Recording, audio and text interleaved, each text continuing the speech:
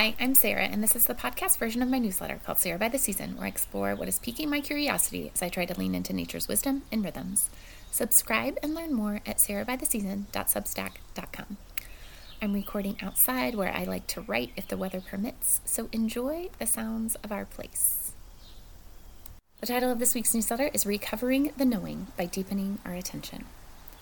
There's a story about the Moken people, native tribe that has lived on islands off the coast of what is now Thailand for centuries.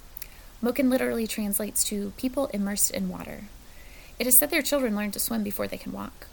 When the tsunami came in 2004, the Moken recognized the small signs that their elders had taught them about the laboon. Moken that were fishing at the time went farther out to sea. Non-native fishermen were obliterated by the force of the tsunami closer to shore. Despite their island being directly in the path of the wave and the tsunami killing an estimated 230,000 people in the region, virtually no Moken died in the tsunami because they knew and listened to their ancestral wisdom. Llewellyn Vaughan Lee says, "We have even forgotten how to read the patterns of the natural world, the meaning of the sunflower spiral, the shape-shifting clouds of a murmuration of starlings, or the sequences of change as the earth warms. The natural world may be the first book of Revelation, but because we have lost the knowing of how to read this book, we cannot see what is happening. Thinking in the images of science, we miss so much that is sacred, how what is hidden reveals itself. Nor can we understand the present patterns that are unfolding around us. And so we are blind as we stumble into this future where the stories of science and technology we believe can sustain us are written in a language that is part of this dying, that has helped to cause this crisis. And as we cannot recognize what is happening, we can neither dance nor dream. The sacred circle has long been broken. We have lost the knowing of how to read the natural world, and in doing so, we've lost or forgotten the knowing of how to read ourselves. We aren't apart from nature, but we are nature. Most therapists, Instagram gurus, and pastors will tell you about the importance of knowing yourself, but very few of them talk about how we can't really know ourselves, separate from our interconnection with the beings we live with, human and more than human. A large part of our cultural dis-ease is our disconnection with the world we're dependent on and entangled with. We moved to our place 8 years ago next month, and while 8 years in a place is a minuscule drop in the bucket compared to the centuries native people like the Moken have invested in knowing their places, I've noticed that it's taken me years to begin to notice patterns and anomalies. Wendell Berry says that it all turns on affection, and while I think that's certainly true, affection can arise without intention. In an effort to recover the knowing and build my attention muscles, here are a few things I've been noticing and learning lately.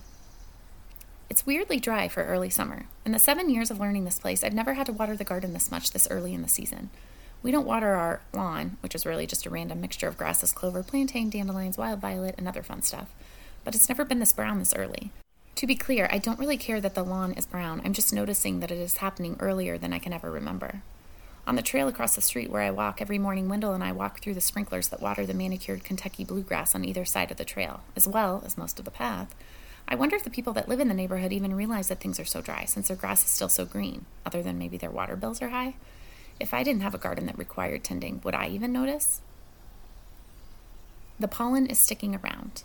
I don't usually get spring allergies, but Jasper does. I noticed he was sneezing a ton, and then the rest of us started getting that scratchy throat thing and sneezing all the time, too. Turns out the warm winter across much of the country made this spring a particularly rough allergy season. On our porch, I was sweeping up huge piles of what looked like tassels, but what I now know to be catkins, the male flower of the many oak trees that we have in our yard. They say the word catkins comes from an old Dutch word katkin, meaning kitten, and how cutely appropriate is that? Catkins are the ways many varieties of trees and shrubs reproduce.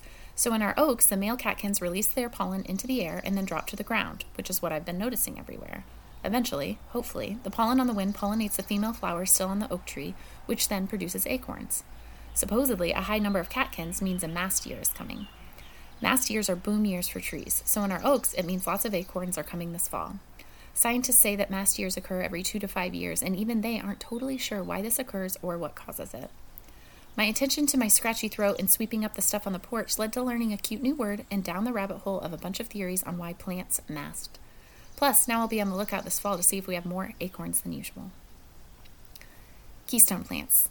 I listened to and really enjoyed Nature's Best Hope, a new approach to conservation that starts in your yard by Douglas W. Tallamy.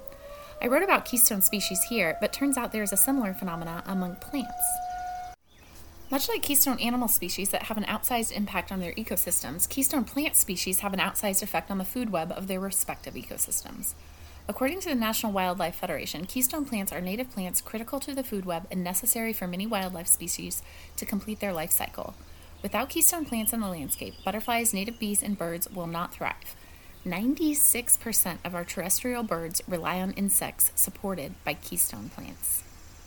So these scientists got together and created a massive database by ecoregion of what are the most beneficial plants to plant in your ecoregion. This makes me ridiculously happy all by itself. Go here, find your ecoregion, and they rank the trees, shrubs, and plants by how many various species they support. So what's been fun is to see how many keystone species we already have at our place. Lots of oaks, maples, pines, sunflowers, varieties of aster and goldenrod, a few willows, brambles, black-eyed Susans, coneflower, and more. But when I went to the nursery this spring to get more plants and trees, I took this list with me so I could plant more keystone species and support much more life at our place. Now when I sit under the willow by the garden, I think about all of life it's supporting instead of just enjoying how it casts the perfect shade at all times of day. Reading the so-called weeds. One of my go-to consequences for the kids in the springtime is to go dig up dandelions from the yard. Maybe this is not something to be admitting to, but I rely on them making dumb decisions to supply my dandelion root tea that I drink all year long. This year, there were not nearly as many dandelions as usual. The presence of lots of dandelions tells several things about the soil, mostly that it is acidic and compacted. We haven't used any chemicals since we moved here nearly 8 years ago, but it took at least several years to break the chemical dependence from the previous owners. In that time, we haven't done much to the lawn other than keep turning more of it over to forest food production or pollinators. We mow it high and mostly leave it alone. Learning to read the weeds tells you plenty about your soil without having to wait to test it. We get lots of plantain where the chickens overgraze, which isn't surprising because plantain tends to thrive in severely compacted soil and is a sign of acidic soil. Not only are most weeds either super nutritious, useful, or both, but it is helpful and fun to learn how to spot them at your place, both for what they tell you about your soil and for deepening your attention to all of the life beneath your feet.